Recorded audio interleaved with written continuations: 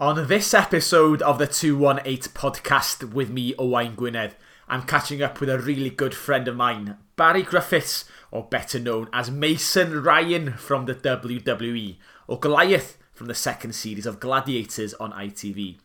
A lot of stories in this one, and ones even his friends and family haven't heard before, so it's definitely worth a listen. Barri Griffiths, Mason Ryan, Barry Risler. How are you today? How's life over in Vegas? Yeah, fantastic. It's nice to speak to you. Yeah, yes. It's going to be a little strange doing it in the English language today, but I'll try my best. Well, I think kind of both our accents have probably changed slightly since we last met up in Tremadog. Yeah, I think so. Well, mine has definitely changed, unfortunately. I get told I have a Yankee twang now, which I try and play down, but it's a little too strong. The problem I had, not to make it a long story short, but is when I first got here, people wouldn't understand me. Literally, people would not understand what I was talking about, this thick farmer accent, and people wouldn't understand a word I would say. So I would go out to eat with my mates, and we'd be at the restaurant, and I'd say, "Can I have a burger and fries, please?" And the waitress would be like, "Can I have a burger and fries, please?" What? And I would look at my friends and, "Can you have a burger and fries, please?" "Oh, yeah, of course." And it got embarrassing after a while. So I think that's kind of what happened.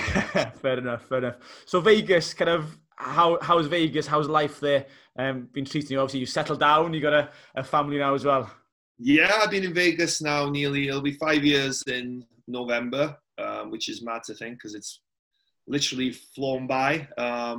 It's a little bit different to the small town of Traumatic that I grew up in, the bright lights of Vegas. But no, I love it here. And I've been lucky since I moved over to the US. I've lived in Tampa and I've lived in Vegas, and two places where it's very sunny. And, growing up in Wales, we both know that the weather isn't always the best. So here in Vegas, it hasn't rained in about 4 months now. So every day I wake up and the sun is shining and there's not a cloud in the sky. So that's, for me, I love that about this place. And most people know Vegas as the strip and gambling and hangover and, big fights and stuff like that. And it's all of that. But in Vegas, it's, I live 10, 15 minutes away from the strip and I just live a pretty normal life. Most people who live in Vegas, they avoid the strip plague, or they avoid it like the pandemic, maybe is what I should say now. But they avoid it because it's craziness there. If you want to go there and people watch every now and again, it's okay. But you'll go down there for half an hour and be like, okay, I'm done for a year. I don't need to come back here because it's just madness and people are rude and it's just a complete mess. But yeah, Vegas is great. For those maybe kind of who don't know you as well, probably the S4C crowd would have kind of known your background coming through on Welsh language telly. Take me back to those Tremadog days when we grew up together. Kind of, how did you get into wrestling to begin with, and what do you do before wrestling? Yeah, thinking back, I think it's quite a mad story. I grew up in a place called Tremadog in North Wales, tiny little place. It's got about 200 people, I think, that live there. It's a really small place, but it's got 3 pubs, right? That tells you a lot about. I always tell that story here. People are like, "Oh, you must have been alcoholics." I was like, "No, it's just the norm where I'm from." So I grew up in this tiny little town. Went to university in Cardiff. Realized I didn't have the brains for it. Went back to work for my dad. My dad had a carpentry and undertaking business that had been passed down from my great-grandfather, and I think the business is probably over 100 years old by this point. Started working there, didn't really like it, just something I fell into. I was probably the worst carpenter in the history of carpentry, to be honest, because it was something I really did enjoy and was just kind of stuck doing it.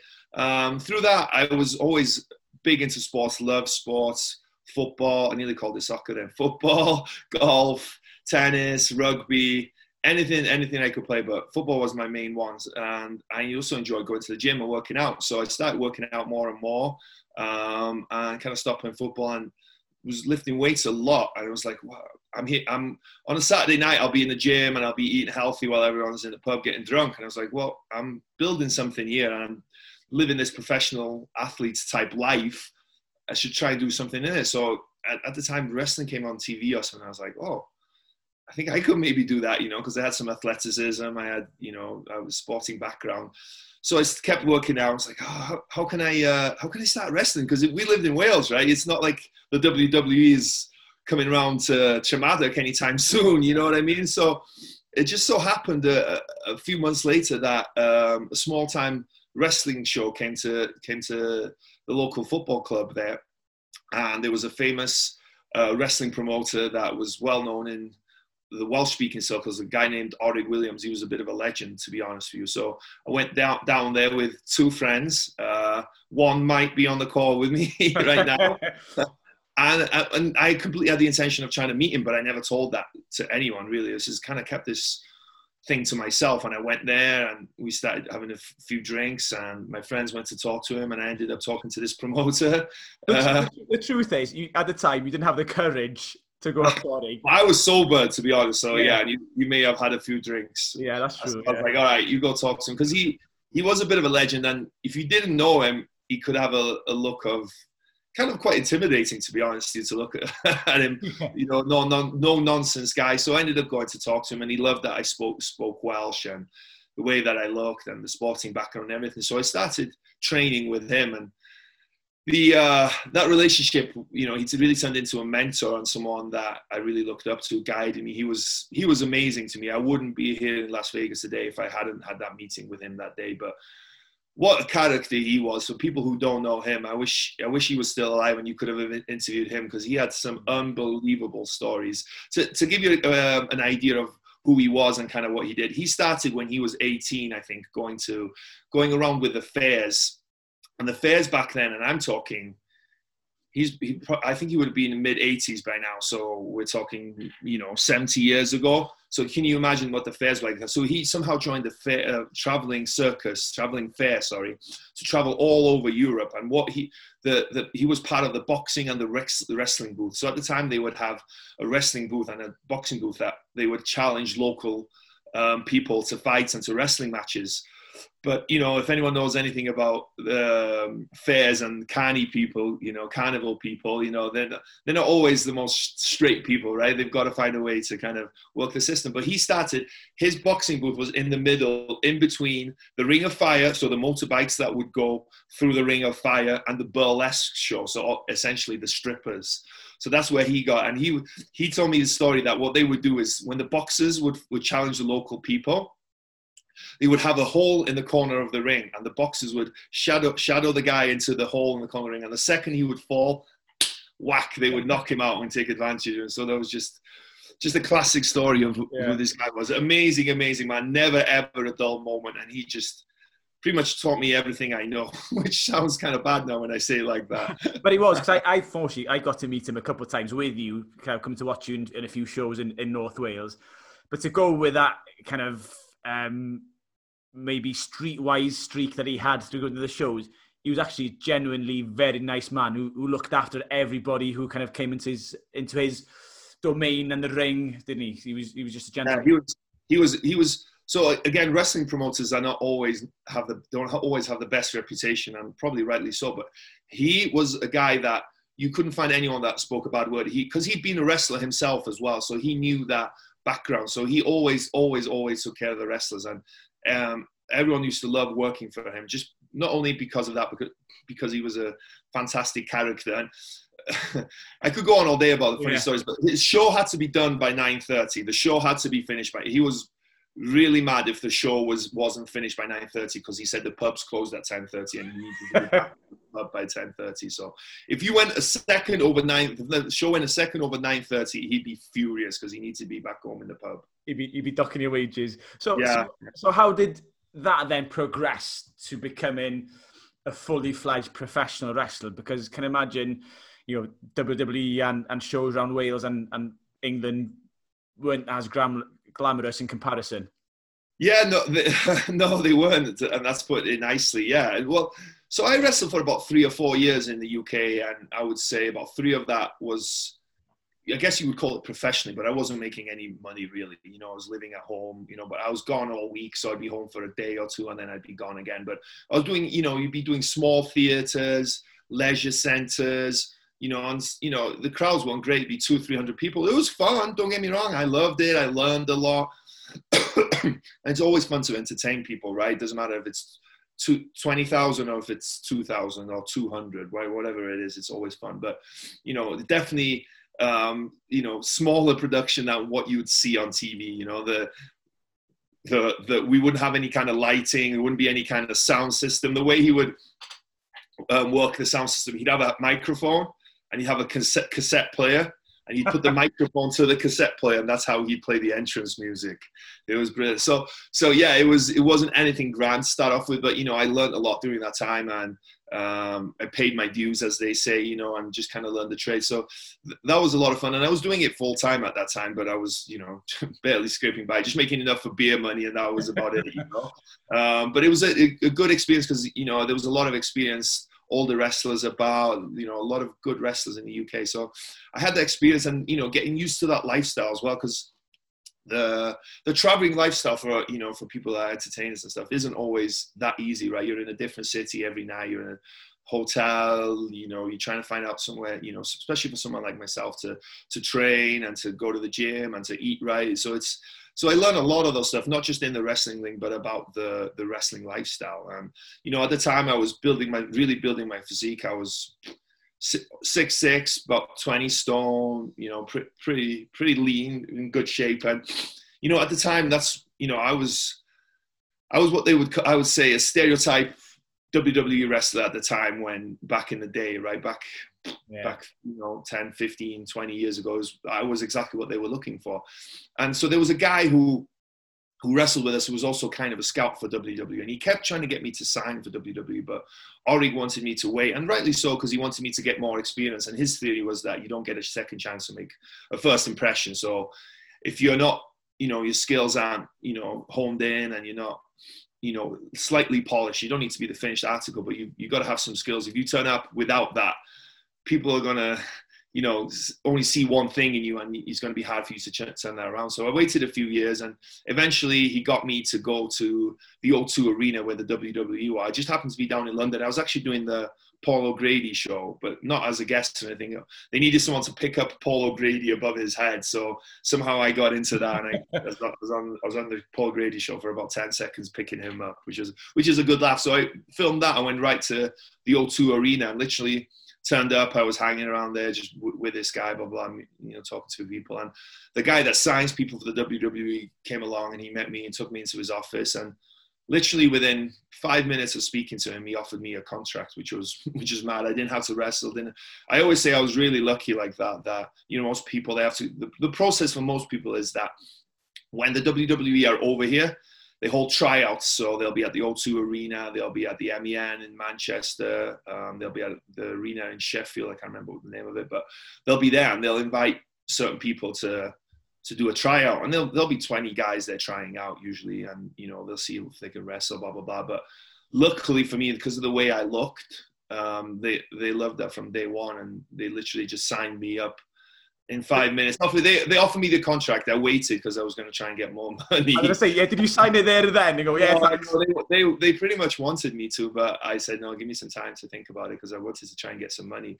So then they actually, about 2 weeks later, flew me to Tampa. They were like, we want you to see what you're getting yourself in for. So they flew me to Tampa to see the training headquarters and whatnot. And then, well, the funny thing with that was, they said that we just want to show you the place, get yourself, used to Tampa a little bit. We'll fly you there for 4 or 5 days. You can hang out, blah, blah, blah, and then come home. So it's like, oh, great. I'm going to Tampa for a vacation. Packed my swimming trunks, my tanning oil, all that. Didn't think to pack any of my wrestling stuff. I get there, and it turns out they're having a tryout camp, and they want me to be part of the tryout camp. So I don't even have tennis shoes, I don't even have a pair of that. So I'm using some like climbing shoes or something to be wrestling in the ring with some Bermuda shorts. I looked like with no knee pads or anything like that. I looked like an idiot. So you're probably trying to revoke the contract straight away, were they? Yeah, I don't know. Yeah, they were like, who the hell is this guy? So that was an interesting few days. I didn't even get to the beach. So, but they still wanted to sign me. I think they just wanted to see what I was about a little bit, I think. So, but they didn't tell me that beforehand. So before you got out of Tampa full-time to live, because that's about probably 10 years ago now, isn't it, when you actually moved out? Yeah. January When, when 2000. did when did the Gladiators on ITV come knocking then? Sorry, yeah, I completely forgot about that. Yeah, so that was um, another something. Yeah, sometimes you forget what you've done, right? Because it was that long ago. So I was I was wrestling for this guy Orig Williams, doing the shows all the time. And then one day he always had like an office set up wherever the show was. He would create like a little office for himself, he called it. So he called me into his office. It was probably just a seat behind the table somewhere. But he says, have you heard about the Gladiators thing? I said, what do you mean? Well, I spoke to someone. They said that they're redoing Gladiators. They're starting Gladiators again, and they're looking for people to be the Gladiator, because I don't think I fit the bill of a contestant. So we somehow got a hold of someone and I spoke to them. They're like, okay, send us the stuff. And it was funny because Orig actually spoke to them. He's like, he gave them the spiel. He was like, he could sell sand to the Arabs, He was passionate. like, or snow to the Eskimos, He was a good salesman. He's like, I've got this guy. He's 6'9", 22 stone. He's built like a Greek god, and I'm 6'6", 20 stone, But it's like you can never tell the truth, right? So eventually I sent away my stuff and they were like, okay, how quickly can you grow a beard? We would like you to have a beard. I would like the character that we want you to have a beard. And I didn't have a beard at the time. It's like, I don't know, a week or two. Oh, okay. So then Orig, being the character that he was, starts thinking, okay, he starts making calls. And he speaks to someone who does hair and makeup for S4C and he wants to glue on a beard. We can cut some hair, get some hair and glue on the beard for the audition. Can you imagine if I turned up to the audition with glued on beard, like pieces of hair glued on? But he was 100% legit. But luckily the audition wasn't for about 2 months afterwards. So that gave me plenty of time to grow the beard. And they went down to London and they had so many guys there auditioning. It was probably 200 people there. Easy 200 guys there. So it's, quite intimidating to think you don't know what they're looking for. You really want this. It's like a really cool gig. And you think, okay, this could be a big break. And we did all these physical tests and stuff like that. And obviously I must have done pretty well because they called me about a week later, offering me to be on the show. And then I got to, maybe a few months later, went down to London. We were there for 5 or 6 weeks. An area called Sherwood Sherwood Studios. Is that? I can't remember. Something like that. They filmed James Bond there as well. So they had this massively elaborate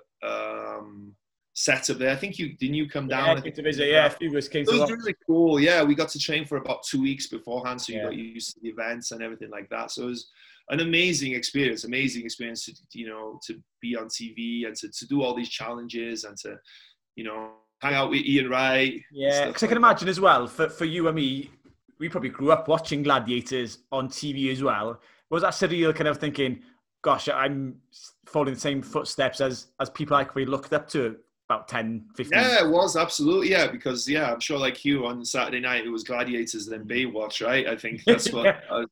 So I used to, or the other way around. But, I used to watch it in that massive arena, I think in Birmingham, and you had the larger than life characters. You had Wolf, you had Shadow, you had all those guys. It was just, it was surreal to start off with, and just to be part of the show was really cool. Unfortunately, it didn't really turn out to with stuff that gets remade, right? It never seems to ever be quite the same. That first show had that nostalgia, and they try to make it into to something new, and it just unfortunately didn't quite work out. How was Ian Wright then? Because I can imagine as a football fan as well, like me. I'm a massive football fan. Yeah, he was a top bloke, to be fair. He was really sound because obviously this guy's big star, made tons and tons of money, being in the media a long time, and he could have been a bit of an asshole, but he was really sound, talked to everyone, did his own thing, was a good laugh. Yeah, it was a lot of fun like that. Yeah, so that kind of then probably give you the springboard as well, I imagine, probably first taste of real fame and real stardom. Did that then give you the taste that, WWE and being on an even bigger stage, world stage, kind of did it give you the hunger for it? I don't know if it gave me hunger, maybe it gave me some more belief. I always had some inner belief that I could, because people always used to tell me, to be honest with you, I guess because of the way I looked, WWE want to sign you. I always heard that. So that felt in, but I always, had some inner belief because I always worked hard, right? I'd have the odd drink here and there, but I always really trained hard, ate pretty healthy, and was pretty dedicated to what I did, to be honest. So I always knew that. So that gave me some inner belief in that aspect as well. But yeah, definitely to open that door and to start being on TV, like it's mad to watch yourself on Sky One, like when you're not, I'd done some TV stuff with S4C and that was great, not knocking that at all. But to be on Sky One and to be, to have this big glamorous show which it just didn't take off. But it was mad. So it was a good eye opener to start off with. And unfortunately, like I said, it didn't. I was thinking, okay, this is my big break. I'm going to be set now. I'm going to be on all these TV shows and on Emmerdale or whatever from here. Was that your target in life? Was it? That was my lifelong dream. To be on Emmerdale. No, but it didn't quite work out like that. But they always say things work out for a reason, and it was absolutely the case, because a little while later, the WWE thing, because the WWE thing happened. Maybe if Gladiators had taken off more, I would have maybe moved to America and stuff like that. So yeah. So how long did it take then? You got to Tampa. How long did it take then to get on the main stage and the WWE tour? Because obviously you were in Tampa and they kind of showed for a bit. Yeah, so how it works is you go to Tampa and they have a training school there. So you go to the training school, you learn their style of wrestling, right? Because there's tons of different styles of wrestling all over the world that people might not know, because it's obviously entertainment, right? I'm not giving away the game anymore. Please, no, you spoke my Christmas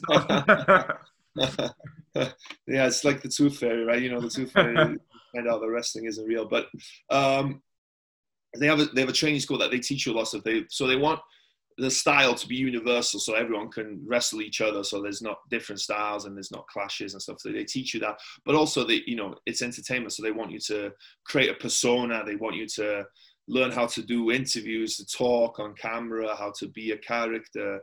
There's all this stuff that people probably don't notice when you're wrestling on TV. There's one main camera, so you're always working to that side for the most part, because who wants to see someone's back of the head, right? So you're always. So it would be me, turning around and doing the interview facing the other way. You're always working to this camera. There's one main camera. There's other little cameras around, but there's one main camera that you always work to. So if anyone's watching wrestling now, you'll realize that they're always facing the same side for the most part. So you got to learn that kind of style. They call it the hard camera. So hard camera, you would always learn that and hear that all the time. So you've got to learn that. And then from there, they try and do is create a pool of guys that are ready to wrestle. If they need a 7-foot guy, they have a 7-foot guy. If they need a 5'2" guy, they have a 5'2" guy. If they need a guy who can speak Spanish, they have a guy that speaks Spanish. If a guy can speak Indian, they try and create this pool. So whenever Vince McMahon, mad scientist as they call him, decides that he's going to call one of these guys up, or he needs a certain type of person for the show, they can call it up. So people can be there for 4 or 5 years. I've seen people there for 3 or 4 months and they're up on TV. But so I was there for about a year, learning the skills and learning the style and things like that. And then it happens pretty quickly when it happens there. It kind of comes out of the blue a little bit. And I'd been already traveling to TV, as they call it. They film TV every Monday, the Raw, and then which is live, and then Tuesday is SmackDown, which is recorded. So I've been flying out every week to Raw and SmackDown, and just kind of, they get you kind of used to the process. And then one day this, out of the blue, they're like, you're debuting tonight, and it's only a few hours before the show starts. It's kind of how it happens, Oh, really? Because the shows, so I hope this might be interesting, it might not. So how it works is they write the show beforehand. The writers, they have tons and tons of writers. A lot of them are like Hollywood writers and stuff like that, and they're always changing. So they create the show the day of, or maybe the day before, and then they'll get there and they'll have a meeting, and usually Vince sees what they've written and rewrites the whole show. So it could be 5 o'clock in the afternoon, and the show starts at 7, and they still don't have a show. Nobody knows anyone is wrestling. Nobody knows what they're doing. Nobody knows what they're going to be saying, what's going to be happening. And then sometimes it's like an hour before the show and it's live. So you're going live at 7, no matter what. So it'd be like 6 o'clock and they're handing out scripts to people. They're telling people the matches, and you're trying to figure out what you're going to do and all this stuff. So it was probably about 5 o'clock on a Monday, and they tell me, yeah, you're debuting tonight. I'm like, whoa, okay. What are you doing? Well, you're going to interfere in the main event with John Cena and CM Punk, and then you're going to join this group called the New Nexus, and they're going to go, Monday Night Raw is going to go out focusing on you. I was like, okay. Because it's like Monday Night Raw at the time was getting probably 5 million views. It was like one of the most watched televised shows, so it's like, okay. No time to prepare. Not really. And maybe that was a good thing, because it doesn't give you time to overthink things. Really what I did was pretty easy, but at the same time, a lot of the stuff isn't, the hard stuff is the little moments that they try and create. And it's because when the camera is focused on you, and you'll see the camera will be on someone for 10 seconds, and it's creating that moment that's what people remember more than most of the wrestling matches, and the incidents and stuff like that go on around that. Those are the things that people remember the most. So it's kind of, when you're out there and the camera's on you for 10 seconds, it feels like 2 minutes, and you just got to be staring at someone and don't blink and just don't do anything and just stare, or you've got to, it's the longest time ever to do nothing, anyone who's in TV will know that as well. So, yeah. So kind of how did the other wrestlers react when you getting your call up? Did they kind of treat you well and give you kind of a few pep words and pep talks? And what happened after the show? Kind of, I imagine that was a massive relief. It was wrestling. So it's an individual, even though it's kind of team, it's individual, right? Everyone's out for themselves to some extent, right? So I think there was some jealousy, to be honest with you, because here's this new guy who's just got here a year ago, and he's going to be part of this main event, and he's going to be involved, and it's obviously that things are going to take up from him from there. But, I had a group of friends that, were super supportive, and was just like,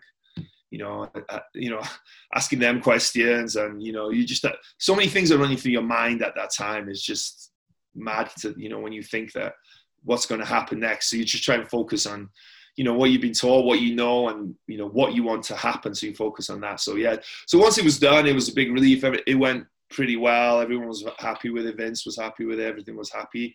So I'm collecting my stuff at the end of the night to leave, to leave and to go on to the next. No, I think I was flying home. So I was getting ready to fly home that night, because they were flying. I didn't have to go to SmackDown. And I'm collecting my stuff, and I'm pretty much the last one in the arena. And this guy comes. He was John Cena's bus driver, because John Cena had a bus for himself, like a tour bus just for himself, right? And it wasn't like a tour bus, it was like a moving apartment. No expense spared. It had a bedroom, had a living area, flat screen TV, fridge, stove, everything, right? So his name was Ronnie. So Ronnie comes in and goes, "Hey, where are you going?" "Oh, so-and-so's going to give me a ride to the airport." I was like, "Oh, John wants to see you on his bus." I'm like, "Oh, okay." So I go on to John Cena's, go up in this bus, sit in his living area. He starts talking to me, blah, blah, blah. And I've left my bag in the change room at this point, because I'm like, I'm just going to talk to John quickly and I'll be back, And I know him before, because I trained at his gym. He had a gym that a lot of us used to train there. So I it wasn't like first time meeting John Cena or anything like that. After a while, you kind of get used to it, and, you kind of, because that's where you want to be. So you know, like, oh my God, this is John Cena. It's like, he's just John. He's just John. Yeah, no, really, that's how it was. Yeah. So he's like, "Oh, sit down." Okay, starts asking me some questions. "How do you think it went? Blah, blah, blah." Gives me a beer. So I'm like, "All right, I'll have a beer with John Cena," I guess. He gives me another beer. So he gives me another beer. We're talking. I'm like, "Okay, I think I have a flight in a little bit." So he gives me another beer, and then he brings out the moonshine. So I don't know if anyone knows. It's like, moonshine is like homemade alcohol. It tastes fantastic, but it's really strong. So he's like, "All right, so keep drinking your beer, but I want you taking sips of the moonshine." And he's got in this big gallon jug, so I'm drinking that. Then he brings out the Jack Daniels. And he's like, "You have to gargle the Jack Daniels." And I'm like, I don't really like to drink that much anymore, but this is John Cena. What am I going to say? So I'm drinking a beer, drinking the moonshine, gargling the Jack Daniels. So can you imagine, it was 4 or 5 in the morning before I left his bus. Luckily the bus driver had gone to get my bag, and they dropped me off at the airport. Straight on the I have no idea. To this day, I have no idea how I got home. I can remember getting dropped off, but I have no idea how I got home. I don't know if I should be talking this, but I was so drunk, and to be fair, I think I did the Welsh proud, because I think John was looking at me. His driver said he was in a worse state than I was, and good. So that was a proud. Maybe that was the highlight of my career. Maybe. I can imagine. I'd have been starstruck with John Cena, because he's somebody you obviously see on TV all the time. Another one would have been Vince McMahon. Just quickly, how was he to kind of be around? Because I imagine Vince McMahon. Yeah, Vince McMahon has more of an aura, I think, for me than John. John is a lot more. You see him a lot more, right? So, because I said we used to train in his gym, and he'd come home from being on the road, and we'd see him 2 or 3 times a week at his gym. So, the first time I saw him, it was a big deal. But after a while, you kind of get used to him, and he's kind of down to earth. He's still a superstar, but he's a good bloke, to be fair. But Vince McMahon, you wouldn't see that much, right? He'd be in his office, or he'd be, and they call it the gorilla position, is where you go out. When you see people come out of the curtain, there's this gorilla position there, and they have all these monitors, and Vince and Triple H and all these other people are there, and they're watching the matches, and they call something that people don't know. I'm getting off the subject a little bit, but the referees have mics. So Vince McMahon will be telling the referee, hey, tell the wrestlers we want them to do this, or they've only got a certain amount of time left to do this. So they'll be there. So you see him kind of like that, but he always had an aura about him that, he was always really cool with me. What I was impressed with was, and this is not a big story, but it was that I met him one time just walking the hall, and this was, I don't know, maybe a month after I'd been on TV, and he's like, hey, Barry, how you doing? It wasn't Mason or Mason Ryan, I think. He knew my first name. And I thought that was a reflection of how in detail he knew his company. He probably knew my second name as well, but he knew my first name, because I'm sure anytime anyone mentioned me, they mentioned me as Mason, but I'm sure he'd looked at who I was, maybe a little bit about my background or something like that when I debuted or beforehand, to make sure that he knew who I was. And so the fact that he knew my first name showed, it wasn't impressive that he knew my name. I think it was impressive that how detailed he is about his company, how well he wants to know his company. So yeah, I didn't have that much interaction with him, because I think he was transitioning a little bit to doing a little bit less then, not being so involved with the wrestling. Still super involved with the company, but the company was growing so much. I think years before, he was really hands-on with the wrestlers. He was handing that aspect off to Triple H, I think, when I was there a lot more. And obviously with the company doing something, they have their own network. They're international. Can you imagine on a daily basis the amount of questions this guy gets asked, or what he has to do on a daily basis? Like, just think about all the toys. Think about the video games. He has to approve the cover for the video games. Is this toy okay? Is this okay? So as the company grew, I think he had to transition from being so hands-on with a wrestler to doing more of that stuff. But he definitely had an aura. When he walked around, he definitely had an aura. You just kind of felt it. When he walked in a room, you kind of knew it. From the fights then you had after your debut, any fights in particular stand out for you, as in, that was a proud moment? Any wrestlers you wrestled against, you thought, wow, I really feel like part of the company now because I'm in the ring with this guy? Yeah, it was a crazy experience, to be honest. Thinking back at the time, like I said, when you're in that, you can't have that mindset, oh my God, I'm wrestling this guy, or I'm on the same level as all these guys in my head when I'm there, literally is. And I'm not tricking myself. I believe that, because you had to believe that you belonged, right? Otherwise, you're not going to last very long. You're going to be starstruck and stuff like that. So yeah, I had some really good matches with Dolph Ziggler. He was always a fun guy to wrestle, because he was really good and he was small, so I could throw him around and sort of showcase my strengths. I had some good matches with him. I wrestled Kane, which was, that was a big deal, because, growing up, I'd seen him, and Kane had been around a long time. He'd done some amazing stuff. Huh? And he's a real big guy. He's 6'8", 6'9", 6'10", something like that. Massive, probably like 25, 26 stone, massive guy. So that was fun to be the smaller guy in a match with him. I wrestled Big Show. I wrestled Randy Orton. That was a big deal. That leading up to WrestleMania, they were building him and CM Punk up as this feud, and so I had a big match with him on Monday Night Raw, and they had anyone who's a wrestling fan, leading up to WrestleMania, they have a big WrestleMania sign. And when you wrestle, you always point to that sign because you're going to go there. That's what they always make a big deal of that. So I had that moment where I pointed, and then that moment ended up costing me the match. It was kind of a cool moment. So that with Randy Orton, a lot of interaction with John Cena. So a lot of those big things. I think the two biggest moments, I think, for me was on two pay-per-views. I was in the Royal Rumble, which was, for anyone who's a wrestling fan, I think that's, quite cool to be to be able to say that you were in the Royal Rumble, right? And not only in the Royal Rumble, it was at the TD Garden in Boston. I think 20,000+ people. It was mad. But you don't really notice it. Like, it's like rugby players. I'm sure they, when they're performing 80,000 people, it's amazing. But once they're in that game, that you can't see anything but the players on the pitch and the ball, right? And it was kind of the same thing. But there was a moment where we were at the New Nexus. There was a group of us. We were in the ring. And I knew that Booker T was coming in, and I knew I was going to eliminate him because obviously it was arranged beforehand. But I kind of forgot that moment because we were doing something else and I was focused on something else. And we got that second and we were waiting for him to, not waiting for him. As soon as we'd done something else, he was going to come out. So we did that something else and I wasn't thinking about what's happening. Next minute, his music plays. That's the loudest noise I've ever heard in my life. 20,000 people went ballistic. Absolutely ballistic. And that was such a cool moment because we were standing in the ring and we didn't have to do anything, just waiting for him to come down. And he was taking his time because he was milking and he was, he'd been doing this for years. So he knew how to work the crowd. So he was there doing his thing, looking around. He does the thing where he does the spin-a-rooney and does like the 5-time thing for people who don't know. He did all of that. So we got to be in the ring and people are going crazy. And we had the chance to kind of look around because you're in character, but you pretend that you're mad at the people for liking this guy.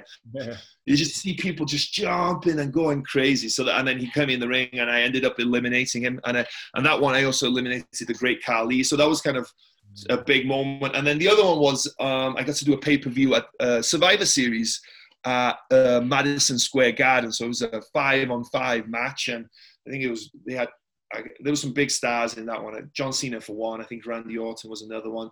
So to be in the Madison Square Garden, that's an iconic arena. And I wrestled there 3 or 4 times, but on a pay-per-view, I think that was the only one that was televised. On a pay-per-view like that, that was the biggest moment. But I think my favorite moment was the Booker T thing, I think, for me. You were compared a lot on the way out to America to Batista, weren't you? Kind of physique-wise, looks like. Did you get to meet him at all, just out of interest? Yeah, I met him a few times. And I think that hurt my career, to be honest with you. That's another thing. It didn't do me any favors, right? Because you always had that person. And definitely I could see the similarities, right? Physique, size, just the kind of facially as well, strangely enough, that we kind of look. So when I turned up to the O2 Arena for the first time, when they ended up offering me a contract, people thought I was Batista when I was there. Like Rey Mysterio, I met Rey Mysterio that day, and he like came through these double doors, and he goes, "Hey, Dave." Dave Batista Dave is his real name, and he goes. It took him about 30 seconds to be like, wait what? He literally thought I was Dave Batista, so I got compared that a lot. I met him, and he knew about it, Dave Batista, because that day I was eating. They had catering, and they always have catering when they film TV and stuff like that. So they have this elaborate catering. So I'm there, I'm diving into some chicken and rice and maybe some cake as well. I'm stuffing my face, and then Dave Batista comes over to me and goes, "Hey, nice to meet you, blah blah blah. I heard I had a twin here today, and I didn't believe it until I saw it, but now I can kind of see us." And then we started talking, and so but then when I got on TV, he was gone. So I don't know if that was a plan that they waited till he was gone, or it was just pure coincidence. So I was never on the main roster while he was there. I was in the training center when he was there, and I kind of met him a few times like that. But outside of that, nothing really. I met him a few times. Nice guy, but yeah. It wasn't like we were brothers or besties or anything like that. So after WWE, then time came to move on. Cirque du Soleil became an opportunity. So take me through that period of how Cirque started and the end of WWE. Yeah, so WWE came to kind of more of an abrupt end that I would have liked. It was kind of a little bit unexpected, but like I said, you kind of find that things work out for a reason, right? So And I mean that. It sounds cliche, but it's true. But he came to Brooklyn. They decided not to renew my contract, which was a surprise for me. So now I'm, I'm a guy who doesn't have any real skills. I'm in America. My visa's running out, and I'm like, okay, what do I do from here? So I sort of started wrestling more internationally. Went to Japan, wrestled in the UK quite a bit. Would come over to the UK for months at a time, and wrestled a bit in the US and some in Europe as well. So I was just scrambling to kind of figure things out. And then randomly out of the blue, WWE called and left a voicemail. They were like, hey, we have a job opportunity for you. I'm like, okay, they're going to offer me my job back, That's what you think, right? You would just naturally think that. So I was like, okay, this is going to be good.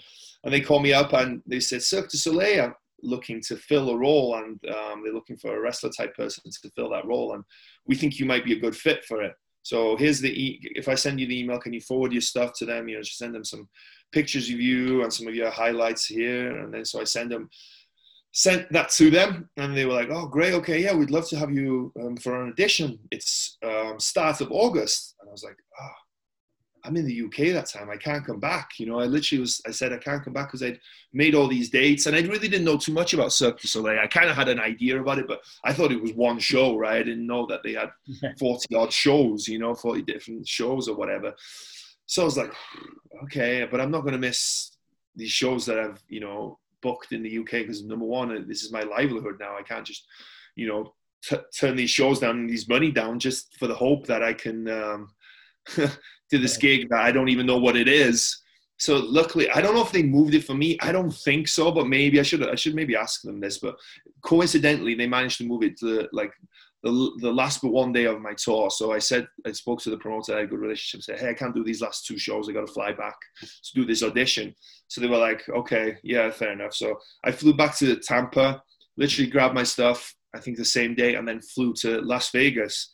Got to Las Vegas, was like, the world is spinning around me at that time because I've just been traveling and I don't know what's going on.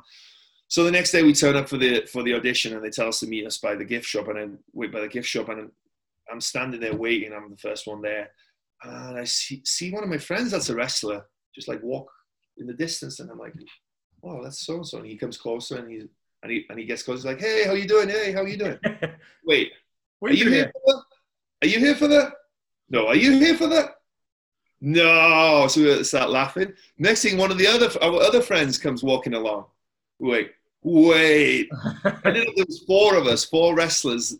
All of us knew each other. So we ended up doing the audition with each other, which was actually a good laugh that we all did it together. And there was a little bit of competition, but it was so much fun that we just had a laugh with each other. And so we all laughed like, all right, good luck. Whoever gets it, I won't be mad because we're all friends here, and we don't really know what it is really. So it's like, you know what I mean? We got to watch the show the night before as well. So we kind of had an idea, but we didn't really fully understand. So about a week later, they called me up and offered me the job. And I was like, okay.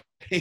Yeah. And that in itself was a tough decision because it was a well-paying job. It offered health benefits, job stability. I was going to be home every night, because the show is based here in Las Vegas, but it meant giving up wrestling, and that was a really tough decision because obviously I'd spent over 10 years dedicating my life to wrestling. And even though I'd been let go by WWE and I was scrambling, I always assumed that I was going to have a future because I was 32 at the time, I think.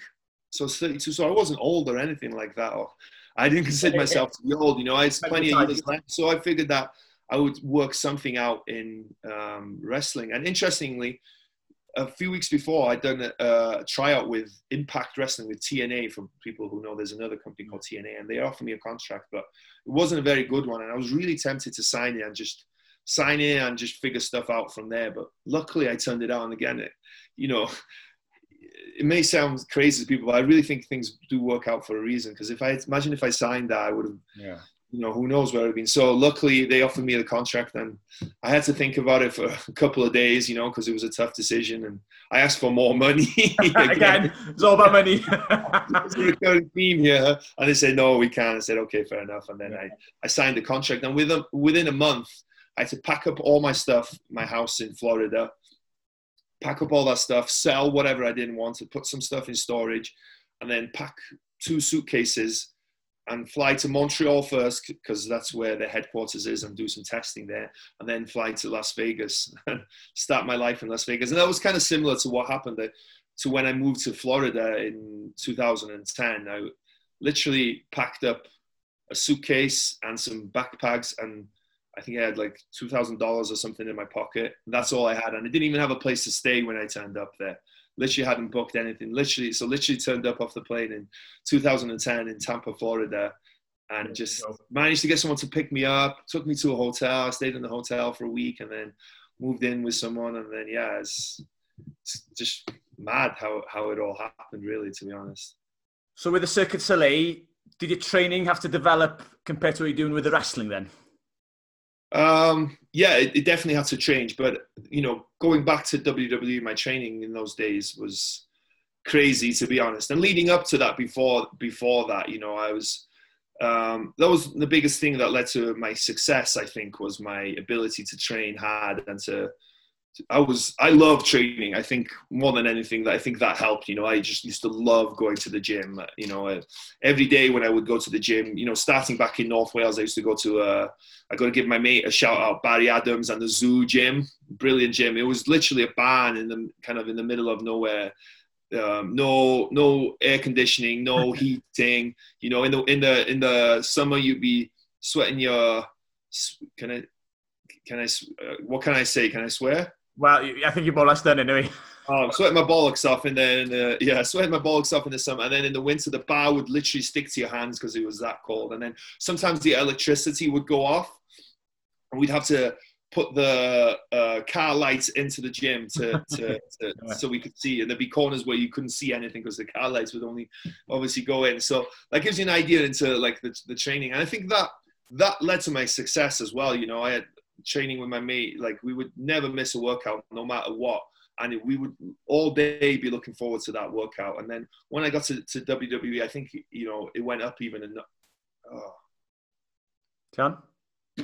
No, ma di o'n i'n meddwl bod chdi 'di mynd off am... Na, dwi dal ma. Okay. Da, Dal i recordio, ti 'di rhedeg allan amser, neu fath o dda? Na, mae da recordio pen fi, de. Beth ti'n gweld fi? Na, dwi'n gweld chdi. Hold on. Sorry, mate. Na, okay, no. So, Barri Adams, car lights. Yeah. So, yeah, training with Barri Adams like that, my best mate, we would never ever miss a workout. All day we'd be looking forward to a workout. And, it was just, when we were in that gym, nothing else mattered, right? We would just give it everything in that gym. And then when I got to America, I think my training went up a notch, because even though we were training hard, we didn't necessarily have the knowledge, right? There wasn't that much knowledge. So when we got when I got to Florida, we trained with John Cena's gym, as I mentioned, but John Cena's own personal trainer was his best mate, but he was very knowledgeable. So we ended up training with him at his gym. So my training went up another notch. Plus as well, you've got competition, right? So in my gym that I trained with before, I was, pretty much the strongest guy there and the strongest guy in a lot of places. You saying I was in competition for you? Maybe with the forearm curls, maybe some calf raises, maybe. But but then when he got there, he had this guy who was extremely knowledgeable, knew about training, but also you had guys all around you, right? So when I went there, for example, I would bench press 180, right? That was 180 kilos. That was something that I always bench pressed before, and I can't remember. I used to be able to do it for 2 or 3 reps before I went over there, and I was squatting 220 kilos, right? So it's good weight, but again, it was not so. It was about strength, but it was also about building a physique. Then I get to John Cena's gym, and you get I'm used to being the tall guy, the big guy, and you have 5 other guys that's 6'6", that's 19 stone, and you go to bench with them, and they're doing 5 reps on 180k, and you're doing 3, and then all of a sudden it's like, okay, it's like gives you a kick up the ass, and you're like, okay, and then it starts pushing you. So I think from the time I got there,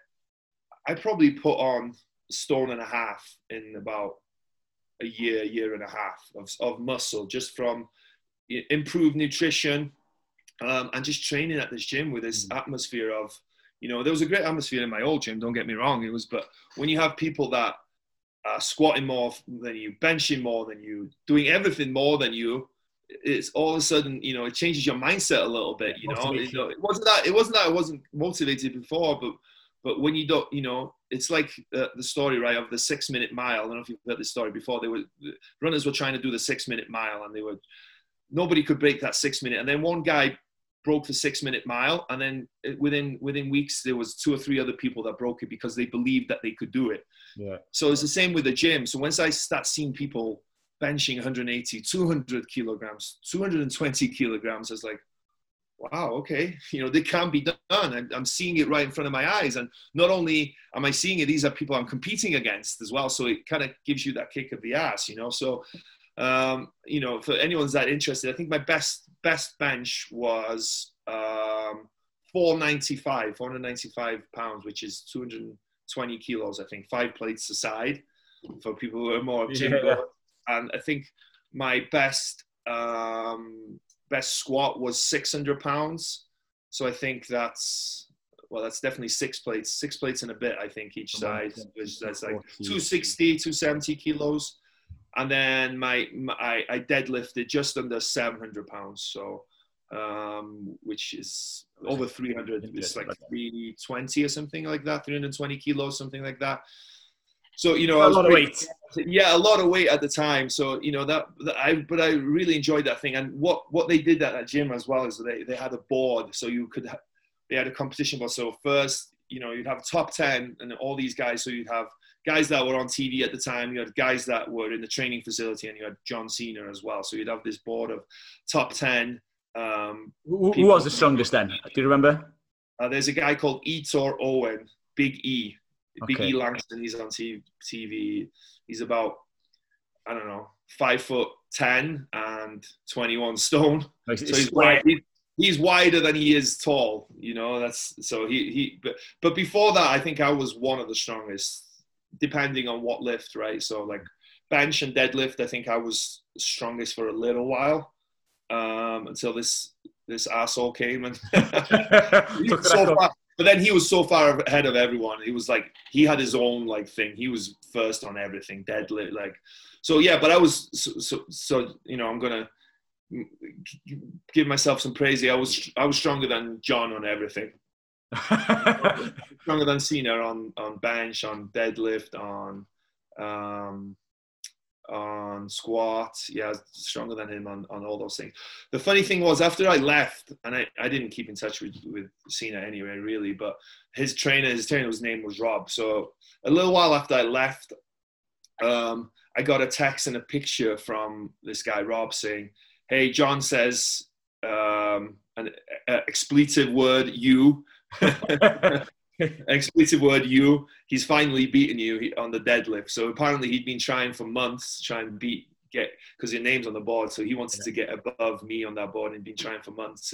So I think he beat me by 5 pounds or something like that on the deadlift. Yeah. So, but those were such great times as well, just training like that. But you can't train like that forever, right? It's like, your body's going to give in at some point. So eventually I transitioned more to lower weight, higher reps, more maintenance than trying to be massive, So, because at my biggest, I was over 300 pounds. I would